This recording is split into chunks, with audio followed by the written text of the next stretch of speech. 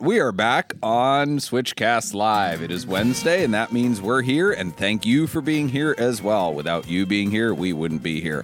And I guess the converse is true as well. But ooh, I'm wearing Converse. Does that count? Oh, hipster over there. Yeah, Hank, yeah. I'm your host, Doug Tabbitt. Switchcast is the automotive-related podcast where we are searching for the truth and the humor in the car industry. If it ain't true, it better be funny. And speaking of funny, our producer Ethan reminded us tonight that there's a video that we did. It was a podcast highlight on the person buying the $1 Tahoe. And apparently it's been very well received on the internet. Caught a second wave. It caught a second wind, yeah. Or wind. Which I thought is funny because it's something that had already been hashed and rehashed through the internet. But apparently the way to get views on the internet is to talk about something that everybody else is talking about, not to talk about something actually new or give any new information. It's just to rehash whatever. So, but I was a little disappointed when you told me which video, because I remember watching it on one of the platforms, and it started with me applying chapstick to what my wife makes fun of my giant lips. And I was like, oh no. Look, we got to peer behind the curtain, see what Doug Tabbitt is really like. I mean, you chose to do it live on the air. I think of this as an audio podcast, right? Like it that primarily is, we just have a phone in front of us and we spend some time with people live on YouTube. I could have blurred out your face, just had like a moving blur. You could have had some B-roll there or something. I don't know. But, whatever. It's keeping it real. It's keeping me grounded lest I start to think too highly of myself. But I was pleased to see that the shorter cut on YouTube where it went viral, I was not chapsticking my lips. Has that happened before? Is there evidence on the internet of you applying copious amounts of chapstick? Can we do possibly a super cut? Ethan, let's get on that. Super cut of chapstick Doug. Ed of VinWiki, Ed Bolian, is great at finding the most like damning photos or like screen grabs, right? Because, at any given point, if you pause a video, it is not a flattering look of anybody. Right? Oh, never. Have you ever done that frame by frame?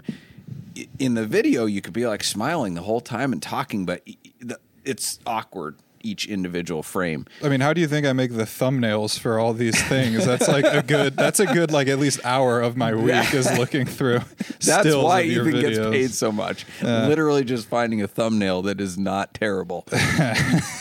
So he found one because I was sitting in the VinWiki chair and I was just like running my hands through my hair, and he found one where I have like both hands through my hair, eyes closed, head back, just like Baywatch pose. Amazing. And of course screen grabbed it and sent it to everybody. I'm like, come on. Oh, I've got a great face for radio. My mother has told me that all my life. Just kidding. My mother loves me.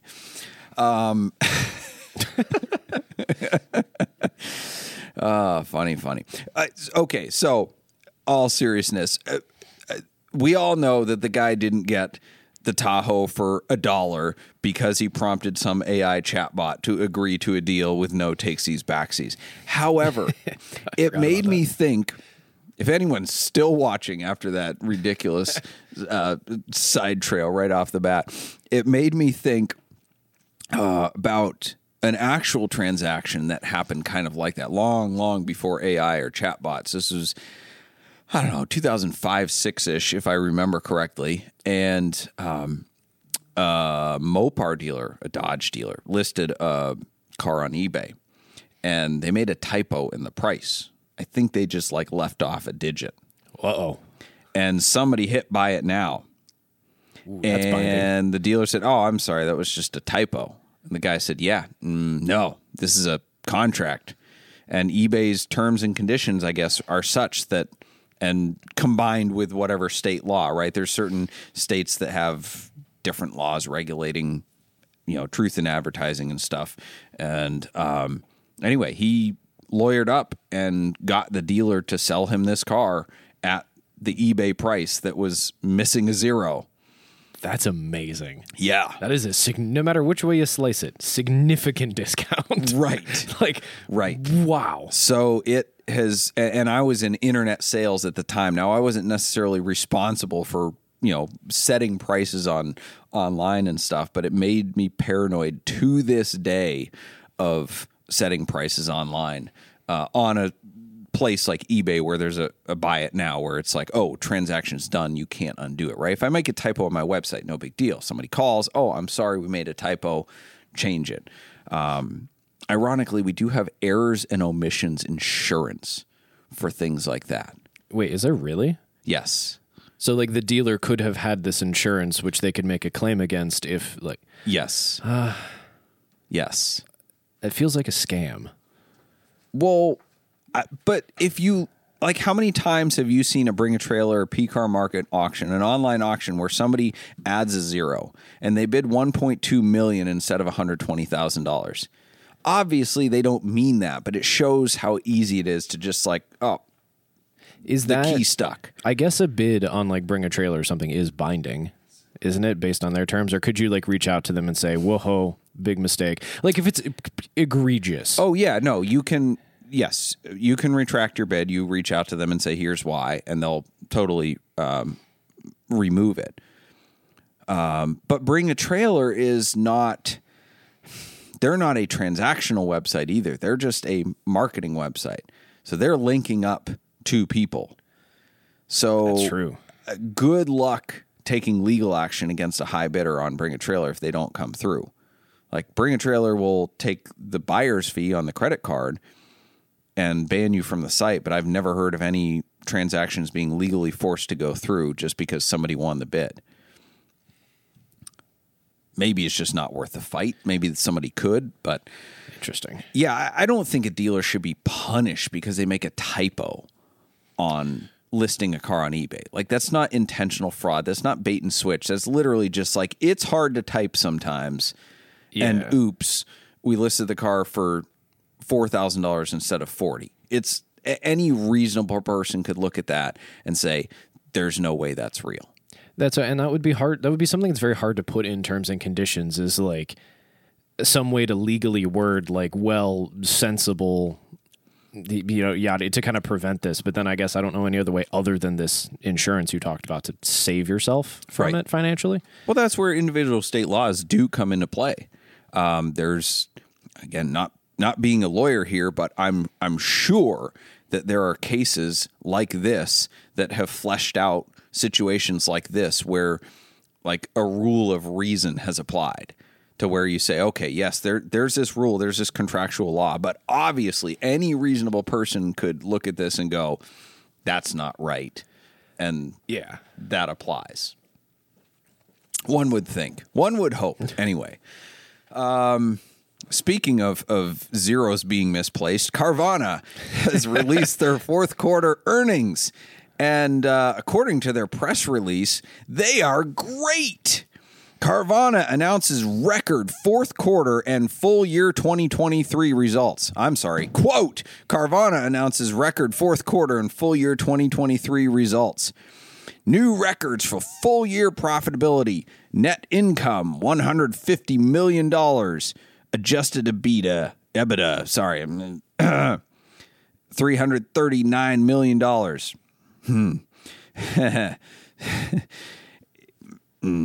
Yeah. Okay. According to the CEO, I think this is a quote from, this is interesting. Carvana is stronger than ever. We are beginning to demonstrate the differentiated profitability, efficiency, and customer experience benefits of our vertically integrated approach. They bought ADESA. So it's gotcha. a Andrew Carnegie principle. Buy everything above you and underneath you and own every part of the process. And have a clear path toward our goals of becoming the largest and most profitable automotive retailer and buying and selling millions of cars. I'm backing myself up here because Tyler's not there here. He doesn't know where I'm going here. All right. I'm with you, everybody. Becoming the largest and most profitable automotive retailer. Those are bold words coming from a company that hasn't made money yet. Yeah, that just I'm looking at the quarterly adjusted EBITDA. How we got kind of Harvard Law alum corrected me on the pronunciation. And I think it's EBITDA. EBITDA. There's a lot of parentheses, which for those of you who do not know, that means negative. Parentheses around numbers is bad. Negative.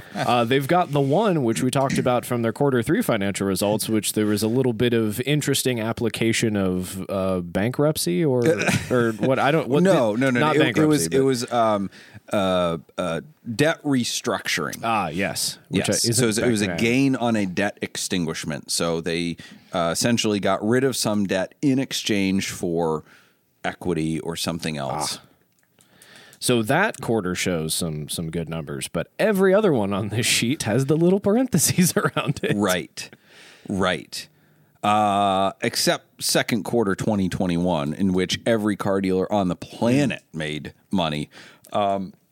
So Tyler has a good point here. They're all about their net income, but their net income, which we unpacked on a previous episode, is wildly offset by this $842 million, I think it was, gain on debt extinguishment, which counts officially as income, but doesn't count as income from a layman's perspective. So yes, they made, $200 million last year, but that means they lost $650 million. And fourth quarter 2023, their net loss, $2.4 billion in revenue, net loss of $200 million. God, it's really hard to make money when you have $150 million a quarter in interest payments. Oh my gosh. That every time you say that number, it makes me like squirm. That is so much money in interest. Shouldn't profit be what they're going for instead of... I do think that is revenue? how a business is successful. Not in this day and age. We're going to talk about that tonight. We've got a whole bunch of Isn't that the goal? lots of money flowing through automotive businesses and not much profit. Lots of growth, lots of revenue, lots of promises, stock prices going up. But before we get there, I don't want to go. I promise this is the last we're going to talk about Carvana until next quarter. But I want to unpack this a little bit. Since we're talking about scams tonight, let's talk about what I see as a scam as the quote unquote gain on debt reduction. So I'm batting a little bit outside my league here. I don't have a financial degree, but let's just think together as people, right? So if I'm owed $100 by a company that has never made any money, they lose $20 a quarter.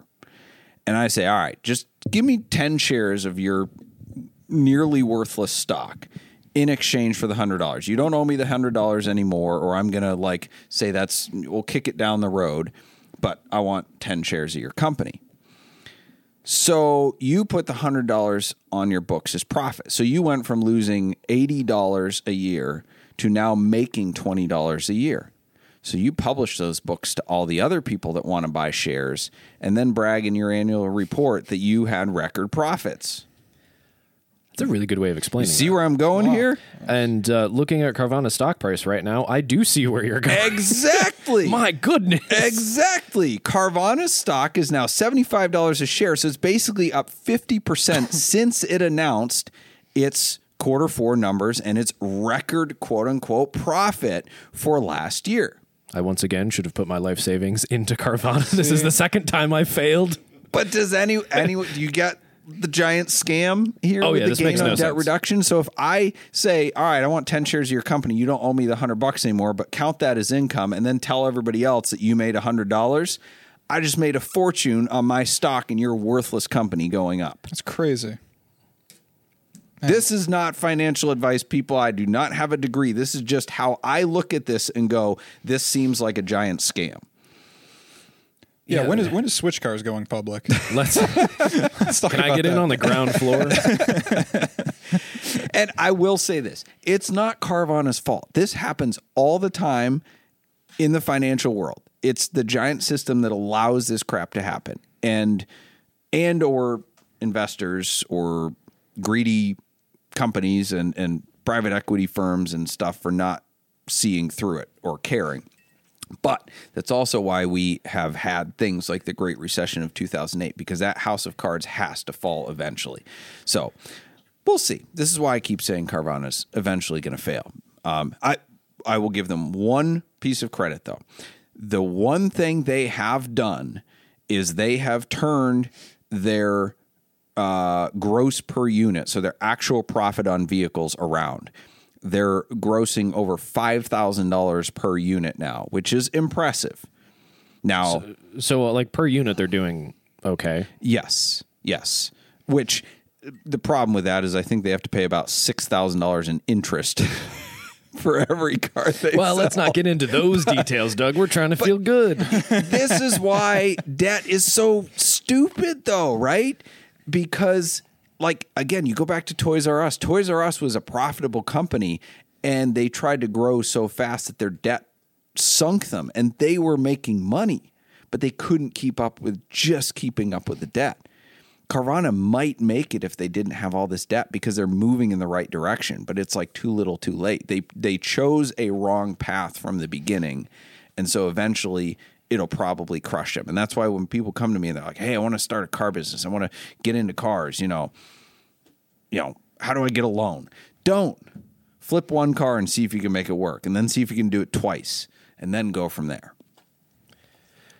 I would like to end this topic with some good news. We have a rather spicy super chat, spicy in terms of like Cayenne a very pepper? kind super chat. Thank you very much, Anthony. Oh, wow. How about that? He says, my wife likes your podcast because of the merchandise and how you lovingly talk of yours. My merchandise or my wife? Your wife. Or Okay. maybe both, but I think definitely wife. Can you give a short summary of how you both met and why you're still together? P.S. Thank you for restocking shirts and merch. That sounds like a great after the commercial question All right. answer, because I think I got to think about that, but it's a good story. Switchcast is brought to you by Boxcast. Boxcast is a live streaming company based in Cleveland, Ohio, and they serve broadcasters and viewers around the world. Their founders launched Boxcast back in 2013 with one purpose, and that is to make people a part of the experience.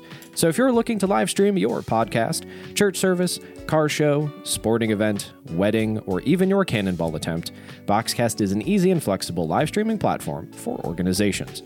Boxcast is so easy, in fact, that we're broadcasting this show with a phone. So head on over to switchcars.com/Boxcast for your free trial.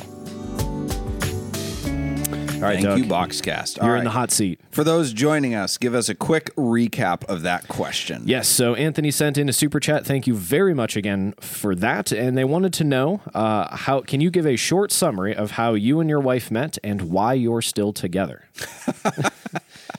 I don't know if that last part is an attack. Okay, we got to know how this happens. I like the wording of that. Why? Yeah, You're still like we together. listen to this guy every week. I don't get it. You'll have to ask her about that. She has seen a psychiatrist to see if there's things wrong up here because she's with me. No, that's not She seems true. mostly normal. No, except for this. Yeah. Yes.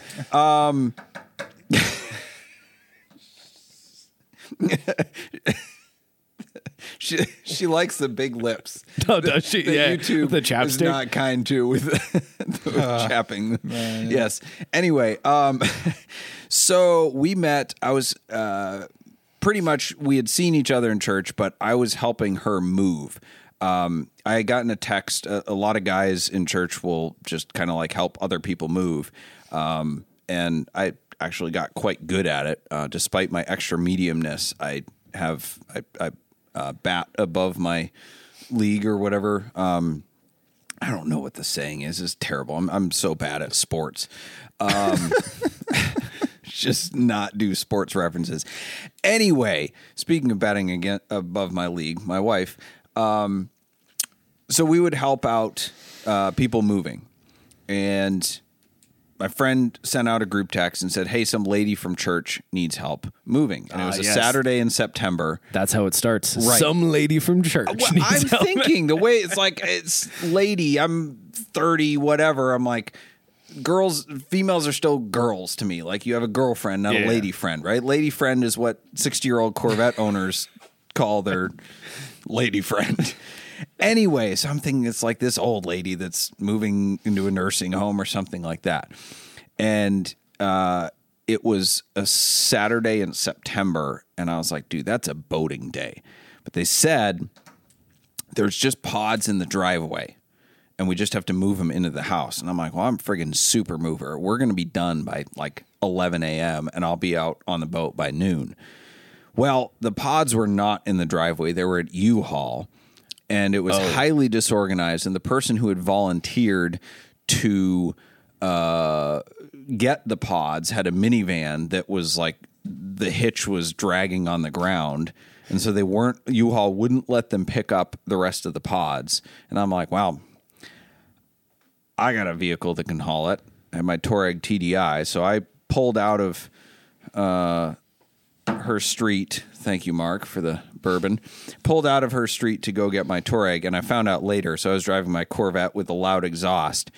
She heard me take off, and she rolled her eyes and commented to one of her friends, like, oh, man, we got a neighbor like one of those car people or whatever, one of those guys. Yeah, well, anyway, like 8 hours later, we're still moving, and my line, we were taking a refrigerator out of one of the trucks, and it had a bunch of different types of adhesive holding the doors together. And I was taking all of them off because we were taking the fridge inside and we wanted the doors to open. And I crumpled them up into a ball, and I walked over to her and said, hey, I made you a mixtape. Hey-o. That's really good. And then she didn't talk to me for 3 months. She was trying to recover from that joke. That's what she's like, I need a minute. It was about to knock me over. Right. Anyway, but, the rest is history. Oh, that's amazing. In addition, we had a couple weeks ago, Hank made some questionable decisions on Valentine's Day, but he's also not here tonight. Oh. And I think, so we've had a couple of folks comment so far, so I wanted to bring this up now that we're well underway. This show was supposed to be in the car. Yes. And we're decidedly not in a 911 right now. Right. We are still going to Amelia. We're just leaving very early tomorrow. Yes. And so Hank had to get his beauty sleep, even though he's used to getting up at 5 o'clock every morning. He was very frustrated to learn that we were leaving at like 6:30 in the morning. Right. He had to be in bed by 7 p.m. So this is not going to make the show. So we're going to dock his pay. But he will be at the Works reunion on Friday looking at cars that he will complain that he can't afford, even though he probably could, because 996s are cheaper than Corvettes. Honestly, though, after joining the Corvette buy-sell trade group, C5s and C6s are so cheap. Yes, they are. Oh, my gosh. Yep.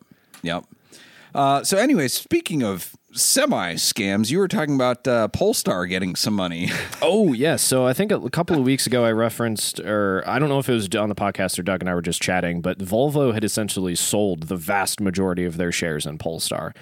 So for those of you that don't know, Volvo is owned by a Chinese company called Geely, and with Geely and Volvo and I think some other people, they spun off Polestar, which used to be their performance trim brand racing effort, into this electric car company, this EV company. The Polestar, and so Polestars look like Volvos, except they're EVs. So Volvo had pulled out most of their funding, which I thought was fascinating because I thought they were essentially attached at the hip. But turns out that's not a big deal because they have secured $1 billion in additional investment from various banks and other institutions, so they'll be just fine. Banks? So is that loans or investments? I don't know. It's a lot of different people, but it feels a little weird. And of course, they're all excited about it, I would like to see them secure $1 billion in like sales. Well, and what's customer funny, orders. In their announcement, they're like, so they do this cheeky thing that a bunch of EV companies do, and they name their cars very simply. So they're like, oh, it's the Polestar 1, 2, 3, 4, 5. And they're like, oh yeah, we've launched 2.5 cars. So we're almost to the third. And we're like so excited for these upcoming things, but they haven't shifted units as far as I can tell. So yeah, we'll see how they do. Lots of small companies getting lots of money and not making it. Speaking of which, VinFast, an electric car company in Vietnam, blew through $650 million in Q4 of last year. But don't worry, it promises to triple the number of vehicles it will sell next year. Will that take care of that 650 million? What is that per unit? That's a good question. Okay. That's a good question. I learned very early on in economics class that I did finish economics class. It was one of the classes I actually graduated from in college. I don't think you graduate from a class. I think you can pass a class. Gosh. I got the full credit. Yeah. You don't graduate from kindergarten either, but parents celebrate it anyway. true. Oh, I you give gotta people go to loads of Good credit for that. golly. Still got to eat cake for it or whatever. Gosh darn it. Anyway, the principle of like, if you're going to make more things, the one thing has to make money, right? Like making more of them does not solve your lack of profitability unless everything is like fixed ops and, you know, you're making a positive margin on the car and you can just, you know, skyrocket production or sales, but keep your fixed ops the same, which never actually happens in the real world. But general principle, if you're losing money with a few, you're going to lose a lot more money with more. But you bring those revenue numbers up. Money Right. moving. And then, the revenue gets more investors. Oh, yeah. And so then the previous ones get bought out with the new investors' money. It sounds like a pyramid scheme. Yeah. To follow As I'm Ethan's talking. question, when Switch Car's going public, how do we get in on this? I got to bump up my revenue numbers first. Just randomly sell some high transaction. I'll just do a bunch of general journal entries. I'll sell myself cars back and forth. Yeah, that's one. Yeah. So Ethan, you writing this down? Yeah. Myron Vernus, a local collector, author, general car expert, and regular contributor on the side to Switchcast, just in the wonderful stuff he sends us, said, and this could not be more on the point. He said, electric car startups today are just like all car company startups at the beginning of the 20th century. They fall into 3 categories. 90% are total scams. 8% are well-intentioned but undercapitalized. 2% are legitimate. And I think that's what we're seeing right now, honestly. I mean, you got Fisker, again, having financial troubles, I think, or maybe getting more investment. There's just company after company after company that is trying to make a brand new car, and it's not even working for the major manufacturers. Mercedes this week announced that they're scaling back their EV production. GM's essentially scaling everything back. Ford's out in a sense. I mean, not out, but like, man, they are all just backpedaling on this stuff. So these small companies thinking, oh, we're going to design a car from the scratch. Yeah. Well, and like it's hard to make a car. Like, especially now, more so than at the beginning of you could put wheels on a piece of wood and probably call it a car then, but now there's all of these regulations and requirements and technology and that needs to be developed. Like, it's expensive. Yes. And you know how to complicated. make a small fortune in the car business? Start with a big one. Yes. Is that right? There you go. Classic. There you go. Classic. I hear that's also Speaking true of- about racing. Speaking of, though, all right, so DeLorean is firing up again. Really? Yes. Now, not DeLorean in terms of, okay, so there's John DeLorean back in the 80s, right? And his company was struggling already because he decided to make a stainless steel car, which is really great, but it's fantastically heavy and underpowered. And, you know, other than looking cool, is way underperforming. So their company was struggling with money. And of course, he got arrested on drug charges, which he was acquitted from, but that was the death knell for that company. So then that company sold to the company in Texas that is essentially rebuilding old cars and remaking parts and stuff like that. So then they wanted to make an electric car. So they got some more investors, and we're going to make the Alpha 4, I think it is. But that has essentially all but been canned, that project. So another EV company that is not going according to plan, and probably a lot of investors' money into that too. However, Catherine DeLorean, John DeLorean's daughter, who has been very active and vocal within the car community, continuing her dad's legacy. But as far as I can tell, has nothing to do with this other DeLorean EV thing. She is looking to start up a new company. Come on, computer, stop doing this to me. DeLorean Next Generation Motors. And they're going to use C8 Corvettes as the basis, but with styling that's been inspired by the DMC-12.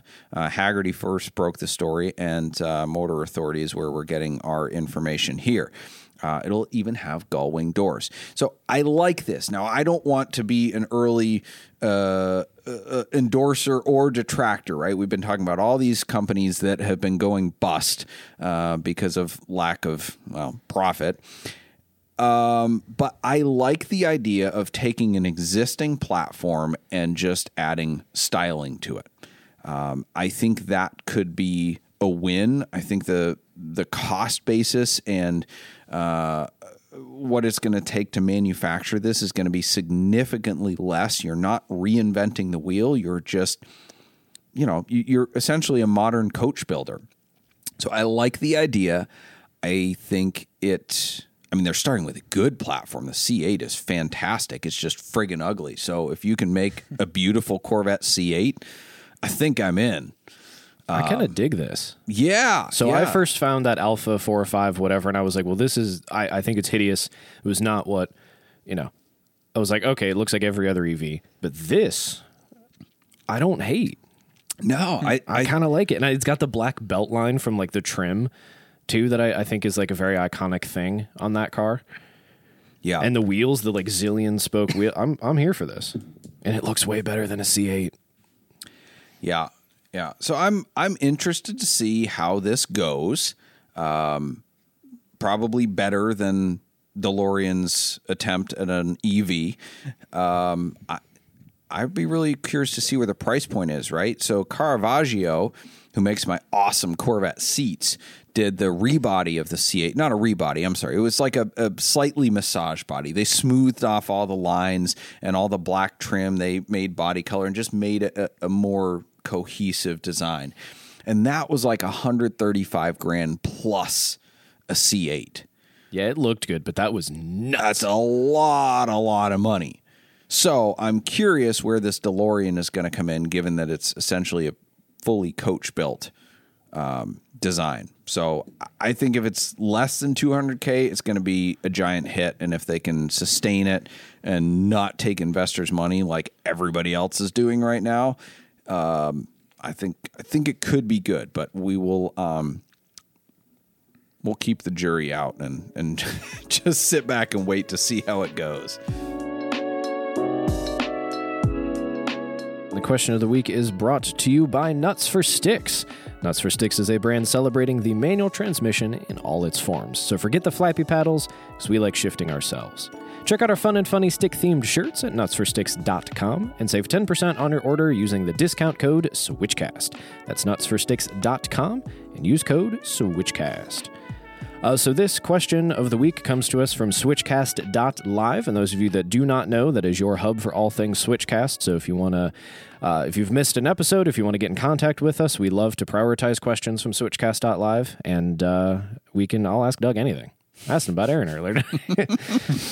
So yeah, Chris, that was a very keep your woman but switch cars inspired question. It was. So for the rest of you whose wives listen, that's all one of you.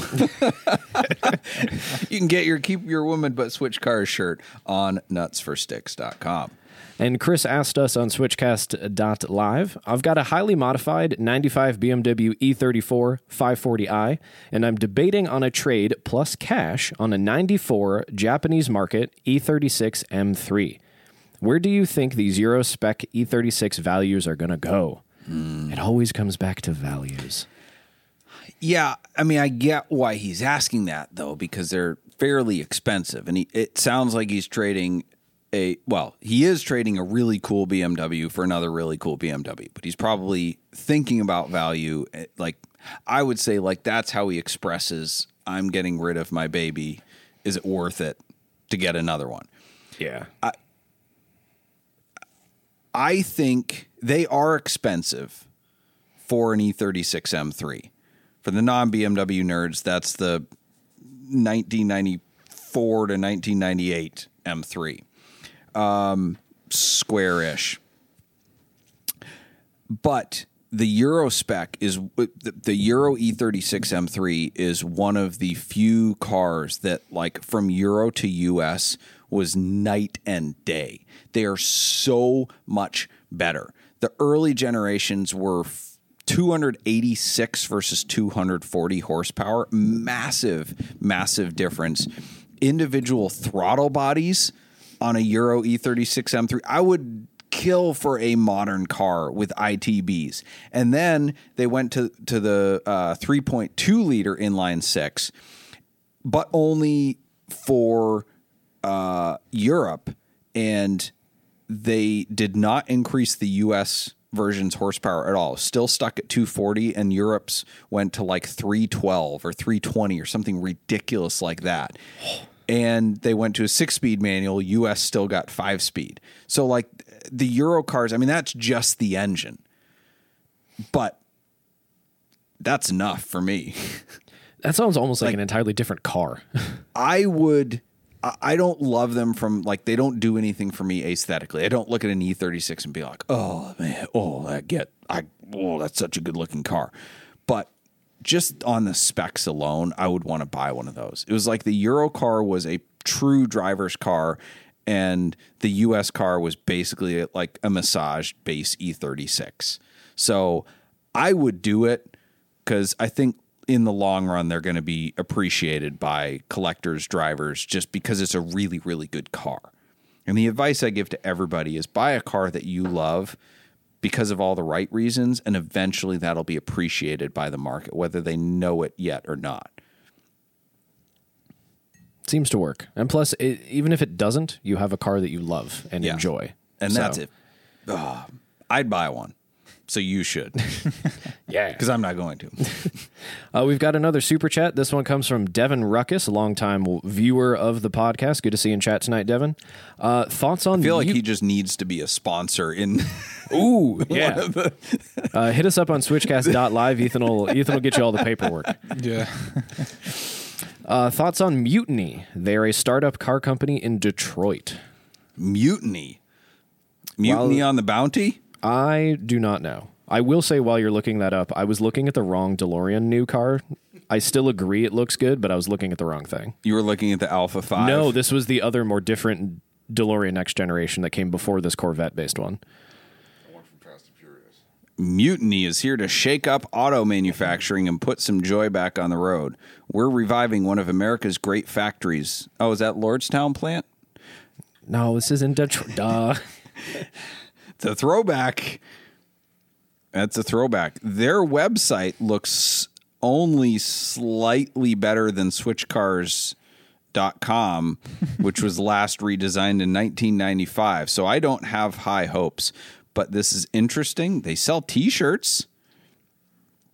I'm going to dig into this and give you a better answer in a coming episode because this is interesting. I'm really curious what they're trying to do here. Thank you for the question. So it seems, so their page says, our mission is to revive a once great car factory in Detroit with thriving jobs that pay a living wage worked by industrious people who want to build the future together. So I don't believe it's a car company. Sounds like a charity. I think this guy's on TikTok. Oh, yeah? He bought an abandoned car factory and posts all the stolen cars stripped out front of it all the time. And makes T-shirts? I think so. They're selling gear. All right. Well, we'll check them out and report back on that. Yeah. Maybe go up and see how they make their Coach-built T-shirts. Yeah. Get you some Nuts for Stick shirts from there. Oh, man. So, good golly, it is 8:40 already. Time flies when you're having fun. I wanted to talk about two particular scams in the automotive industry this week. Well, rumors, we'll say. One of them, the biggest one that everybody's talking about, maybe, is EAG. And we're not talking about Enthusiast Auto Group in Cincinnati. We're talking about European Auto Group in Texas that does the stick conversions. You could say they are nuts for sticks. Well, it's pretty nuts how things have gone lately because it started with Art, the founder, releasing a video on TikTok, a emotionally laced video with tears, comparing himself to Steve Jobs because his partners had come in the middle of the night and stolen $5 million worth of tools and equipment and kits and parts and stuff. So that's obviously a big claim. And I want to caveat this with, I have not seen the partner agreement. There are very few facts in all of this. There are purely what Art said on TikTok and what other people have said. It's all hearsay officially. This is all rumors. We're not drawing a conclusion here. I'm just giving you information as it has come to me. So there's my legal disclaimer there. The side against EAG, we'll just say this, is highly damning. There's essentially nobody that is coming on Art's side and saying, oh, yeah, no, this is totally legit. He got screwed over by his partners. Almost everybody is saying that he's running anything from, they're saying anything from he has no clue how to run a business to he's running a complete scam. Now, the best I can piece everything together is that it's a classic story of talent trying to turn into a big business, right? So Art was very, very talented at converting F1 cars to stick shifts. Because of that, he had a lot of customers and he had a lot of cars being shipped to him and a lot of money being sent to him. But the best I can tell from everybody I've talked to is he hasn't the faintest idea how to run a business. Like, not a clue. So if he had $100,000 come in for a deposit, he would think that was profit. Like, he had no idea how to budget out what that was going to be spent on or whatever. Again, this is third-party information, but it is overwhelming in the number of people who have given me this sort of opinion. And he took on some partners to grow the business and essentially like fix this problem. And I was actually offered that opportunity a year or so ago and declined it, mostly because I had too much going on in my life. But I thought it was interesting, but at the same time, highly risky. But I'm glad I didn't. What people are essentially saying is, like, he spent all of the customer's money on his own personal stuff. He essentially, like, either set out to scam them, which I don't think is true, or just didn't understand how money worked and how cash flow worked. And all the revenue that was coming in, he just spent on himself, on his personal cars. He's got a number of cars registered to himself personally and just on this lavish lifestyle.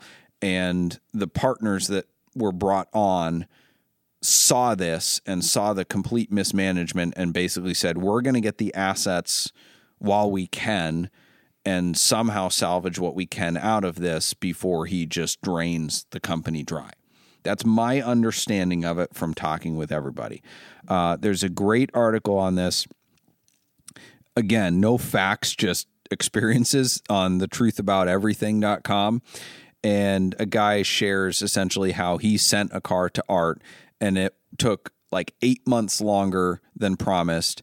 And it came back and it needed a gearbox, even though that's like literally what he does is he doesn't change the gearbox, right? The beauty of the F1 to 6-speed conversion in these cars is they use the same transmission. You're just changing every other component around it in terms of how the shift is actuated, whether it's via computer telling a motor to tell an arm to move the shifter and engage the clutch, or whether you're just doing it with your right hand and your left foot. So this guy got his car back. Then Art quoted him $30,000 for a gearbox. So he's basically like, oh, this Art guy totally scammed me. The ironic thing was the same person had written this glowing article about EAG before all this happened. And I was talking to Matt Farah about this because I remember Matt was a very early detractor of EAG. From day one, he's basically like, these guys are a scam. They have no idea what they're doing. And, you know, their business is a sham. Now, he had some very strong words along those lines, and I understand his perspective on that too. And he kind of outed the journalist who like wrote this great article about EAG with nothing to back it, and then it's like, oh man, I got scammed by them. Shoot, here's my other article. But I mean, I talked to clients of mine who used him. They said he's a train wreck, quote unquote. It's a disaster, like all these different things. I mean, I had a customer send a car to him. It came back missing parts on the car, missing stuff in the car. Another person their car came back. It won't go into first gear. I mean, it is just mind blowing the number of accounts that, say that EAG is just a disaster of a company. And it's really, really unfortunate because it's such a great idea, right? Their engineering is supposedly fantastic in terms of what they've developed to convert terrible F1 cars to manual transmissions. But it is just really unfortunate that it seems like nobody can run a business within the car world. The irony is the YouTube guy, Normal Guy Supercar, who basically like became well known for his coverage of the CNC Exotic scam. I mean, he rode the coattails of that thing for a long time. Somehow didn't see this EAG thing coming, and he claims now that EAG owes him a fortune for royalties on marketing, apparently $2,000 for every conversion they ever did, because of some agreement the Normal Guy Supercar did with EAG. Now, this in and of itself, I did not dig into this either, but on the surface of it, I'm going, hold on. I'm not necessarily questioning what's in some contract they made, but I have a bunch of clients with conversions done, and I know a bunch of YouTubers that have done reviews on his conversions, on EAG's conversions, and I've heard about EAG from every avenue on the planet. I've never, ever heard of him associated with Normal Guy Supercar. That's wild. So I don't know how he's now claiming, well, one, I don't know how he didn't see this coming if he supposedly knew all about CNC Exotics things, but like, I'm sorry, why does he owe you for every conversion? Yeah, like what kind of paperwork is that? Like, how did you get that? It would be amazing. Somebody said that's a Mr. Wonderful type of deal right there. Like, did you convince Art? Did you somehow scam the scammer into saying like, oh, I'm this big deal on YouTube? Man, like, he's not that big of a deal. Mark, do you even know who Normal Guy Supercar is? I was thinking of someone else you were talking about. Mark, scamming everybody, making sure they're a big deal. Mark doesn't know. Do you, Tyler? Have you heard of him? No, I have not. Okay, but you've heard of not enthusiast. Very sorry to the BMW people. They're the ones that'll sell you a Euro E36 M3. Yeah, you've heard of European Auto Group? Yes. Okay. Well, and I think so. This is like, whatever the truth is, it's probably there's more nuance to it than a lot of people want there to be. And I would be livid if I had sent my car and money and then did not get anything, and now potentially have no recourse other than to get your car back. So like that's obviously terrible. I'm also sad that like the biggest, it seems the most, maybe not the biggest, the most visible company doing this is now most likely not going to be continuing to do this. It's very likely that someone else picks up the pieces, because I think doing this is amazing. Like, we are entering a space where stuff like a manual converted V12 or V8 supercar is like gonna be it. Yes. So I hope someone keeps it, because like get the F1s out of here, throw them all away. Who cares? Like, somebody needs to pick this up. The engineering that all went into this, all the people that worked at this company, like, there are smart people that know how to do this. I think somebody should just have a little bit more guidance and business sense to make it happen. I think it would be a great thing for the Nuts for Sticks brand. Oh, I'm not going to be an investor, but I'll ride the coattails of that. Let me tell you. Need me to read ads or something? I can do it. Do you want to sign a contract that gives you $2,000 for every conversion because you talked about it on the podcast? Yes, absolutely. Actually, we signed that last week. You probably don't remember. There was a lot of whiskey involved. I'll find the paperwork. If you enjoy this podcast, please help us out with the algorithms. Like, subscribe, share, review wherever you are watching or listening to the podcast. Leave a 5-star review. Leave a comment. Share it with your friends. It all helps out. It helps other people find us. This doesn't just happen automatically. So we appreciate you being here. Please bring your friends. Before we get to the final piece here, and I apologize, we're not going to do tip talk tonight because we do have to be up early to go to Amelia. So if you have a really awesome question, get it in as soon as you can. But I do want to do the Scaminator because we're talking about scams tonight. Tyler, what do we got for the Scaminator? So we have a guy. Oh, goodness. Where did my tab go? It's here. He was arrested for trying to buy a Porsche with a $78 million check. I have so many questions. I know you can go through Porsche exclusive manufacturer and really bump up the options, but 78 mil is a bit high. That's a bit spicy, I think. Yes, let's be clear. This was not a Jerry Seinfeld, Mark Donahue 917 or something like this. This was he walked into a Porsche dealership in Kentucky. Indiana. Kentucky. Bloomington, Indiana. He's from Indiana. Oh. He went to Bluegrass Motorsport, with whom we have done business. Our checks were real, though, and tried to buy a brand new Porsche with a $78 million pre-made check. I would like to understand, but even before that, my other favorite thing is that he allegedly tried to do this at a Land Rover dealer with a $12 million check. Yes. So obviously, that day. He values Land Rovers way less. But 70, if you're going to do this, wouldn't you think it'd be a reasonable number? Well, what did he think was going to happen? Like he was going to get change? You go to the ATM or you go to the checkout and use your debit card, and would you like cash back? Yeah. The salesman at the Porsche dealer's like, all right, you're going to buy a 992 Turbo S. Would you like cash back? Sure, I'll get $500K cash back for my check. Like, what? No, it's just a tip. Then, is that a house deal, or is there a cap on that commission for the salesman? Yeah, that guy might have been a drummer because there's not many brain cells going on there. Wow. Needless to say, the dealership called the police, and the dude got arrested.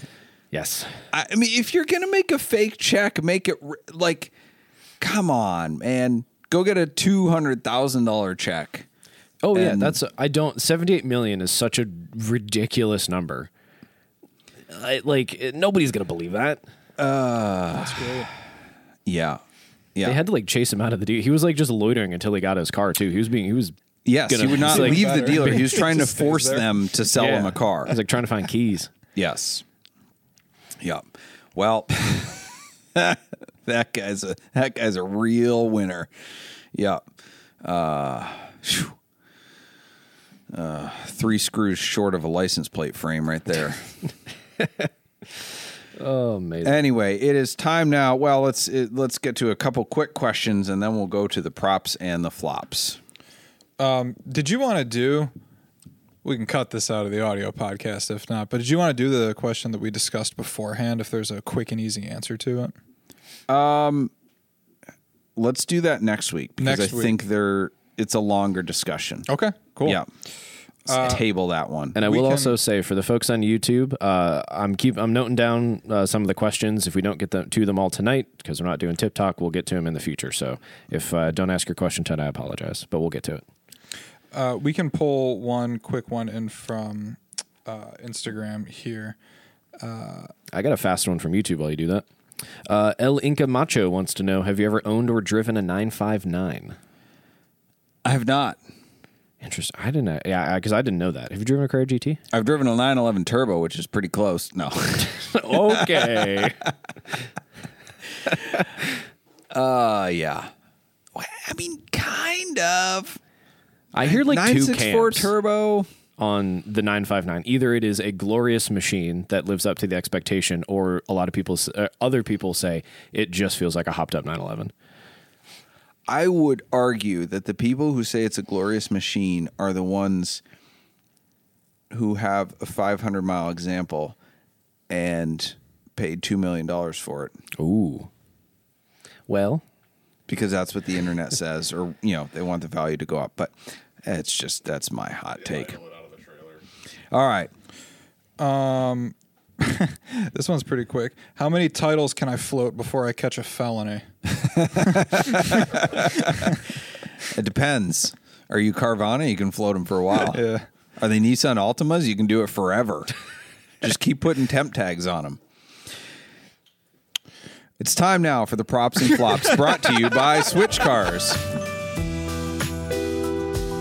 And Switch Cars is the enthusiast dealership where we buy, sell, consign, service, and store only cars that we like ourselves. Check out our handpicked inventory at switchcars.com. And Doug, what is our pick of the week from Switch Cars inventory? It is a 2011 BMW M3 in rare Melbourne red.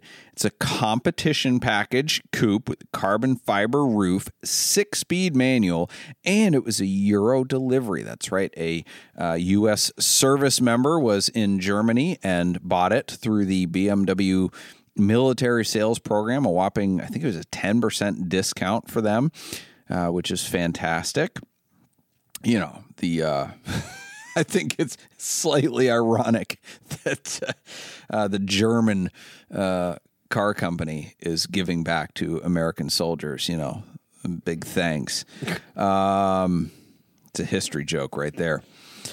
Anyway, full service records all the way back till new, one owner car, 64,000 miles, and it looks fantastic in red. Anyway, that car's not on the website yet, but it will be soon. So if you're looking for a unique spec BMW M3 competition, there you go. We got a lot of red cars in at the moment. We do. Surrounded. We do. Our flop of the week this week is from Aston Martin Heritage Trust. That's right. If you want to order a certificate of authenticity from Porsche or a Heritage Trust certificate from Aston Martin or from British Leyland or anything like that, you can send in some money and get a spec sheet that tells you everything that was ordered on your car new with a reasonable degree of accuracy. And I say that because we got a spec sheet for a DB7 Vantage V12, which was always a 6-speed manual or a 5-speed automatic, but never a 5-speed manual. That was the base DB7. But this Heritage Trust originality certificate says that it's a 5-speed manual. Ooh. Yeah, they got everything else right, I think. I guess I have to trust them. But it's not a good look. Well, everybody, it's hard to type, like you said earlier. But that's one thing you should get right. It's like saying it's a V11. It's missing one. Yeah, just missing one gear, one cylinder. Anyway, although it is an Aston Martin, wouldn't be surprising if it was missing one cylinder. Prop of the week, Apple. This might sound like a flop, but I think it's a prop. Regular listeners will know why. Apple cancels its plans to build an electric car. Hooray! They threw in the towel. Look, a tech company should not be making a car. Wait. Oh. Back it up. I got a joke. Sorry. They phoned it in. Hey-o. Do you want to screen my jokes first? Ethan might actually after this. No, that's good. That's fine. He can keep going. He can keep going. Whoa. That's all I got. That's it? Oh, no, I got it. They pulled the plug. I mean, that's just anything that runs with electricity. See, now you want to screen his jokes. It didn't align with their core business. Wow. Apple. Apple core. Now I see. We're reaching. I think I'm going to distract from this by I'm going to squeak in another super chat we got tonight. This YouTube, Charles Putt, thank you very much. Doug, do you have any plans to race at Lemons this year? Yes, but I don't know what races. Sold. Somewhere in the Midwest, probably. But yes, we're trying to get 2 races in at Lemons this year. Well, with that, thank you all very much for being here tonight. It is 9:00 and we are leaving in like 9 hours to go to Amelia. We hope to see you there. We'll be at pretty much every event. We'll be at Works Reunion. We'll be at Broad Arrow Auctions, Gooding Auction, Cars and Community, Radwood, the Concours, and the Hangar Party. So if you're going to any of those, please come by, give us a high five, hand us a beer, something like that. Ooh, I like that. We'll be having heck yes. Anyway, thank you to Ethan Huffnagel, our producer, and Tyler Sanders, our co-host, producer, banter, something or other. Still don't I get have more an titles official than that title. guy. Yeah. No, I said we don't have a title yet. Ish. I just get them all. Co-host, producer, That's co-host-ish, producer-ish. Yeah. Anyway, thank you to our take it. sponsors. Thank you to our sponsors, Boxcast, Nuts for Sticks, Switch Cars, Celebrity Machines, Parallel Printworks, and Stephen Home Woodworking. Our bumper music is provided by Emily and Ivory. You can stream their full album on Spotify or SoundCloud. This episode will be available next Monday in audio format wherever you listen to podcasts. Check out switchcast.live to sign up for our newsletter and to catch up on old episodes and find out where you can stream us on audio platforms. Thank you for listening, and we'll see you next Wednesday at 8 p.m. as we look forward to edifying, educating, and entertaining you on the drive of your life.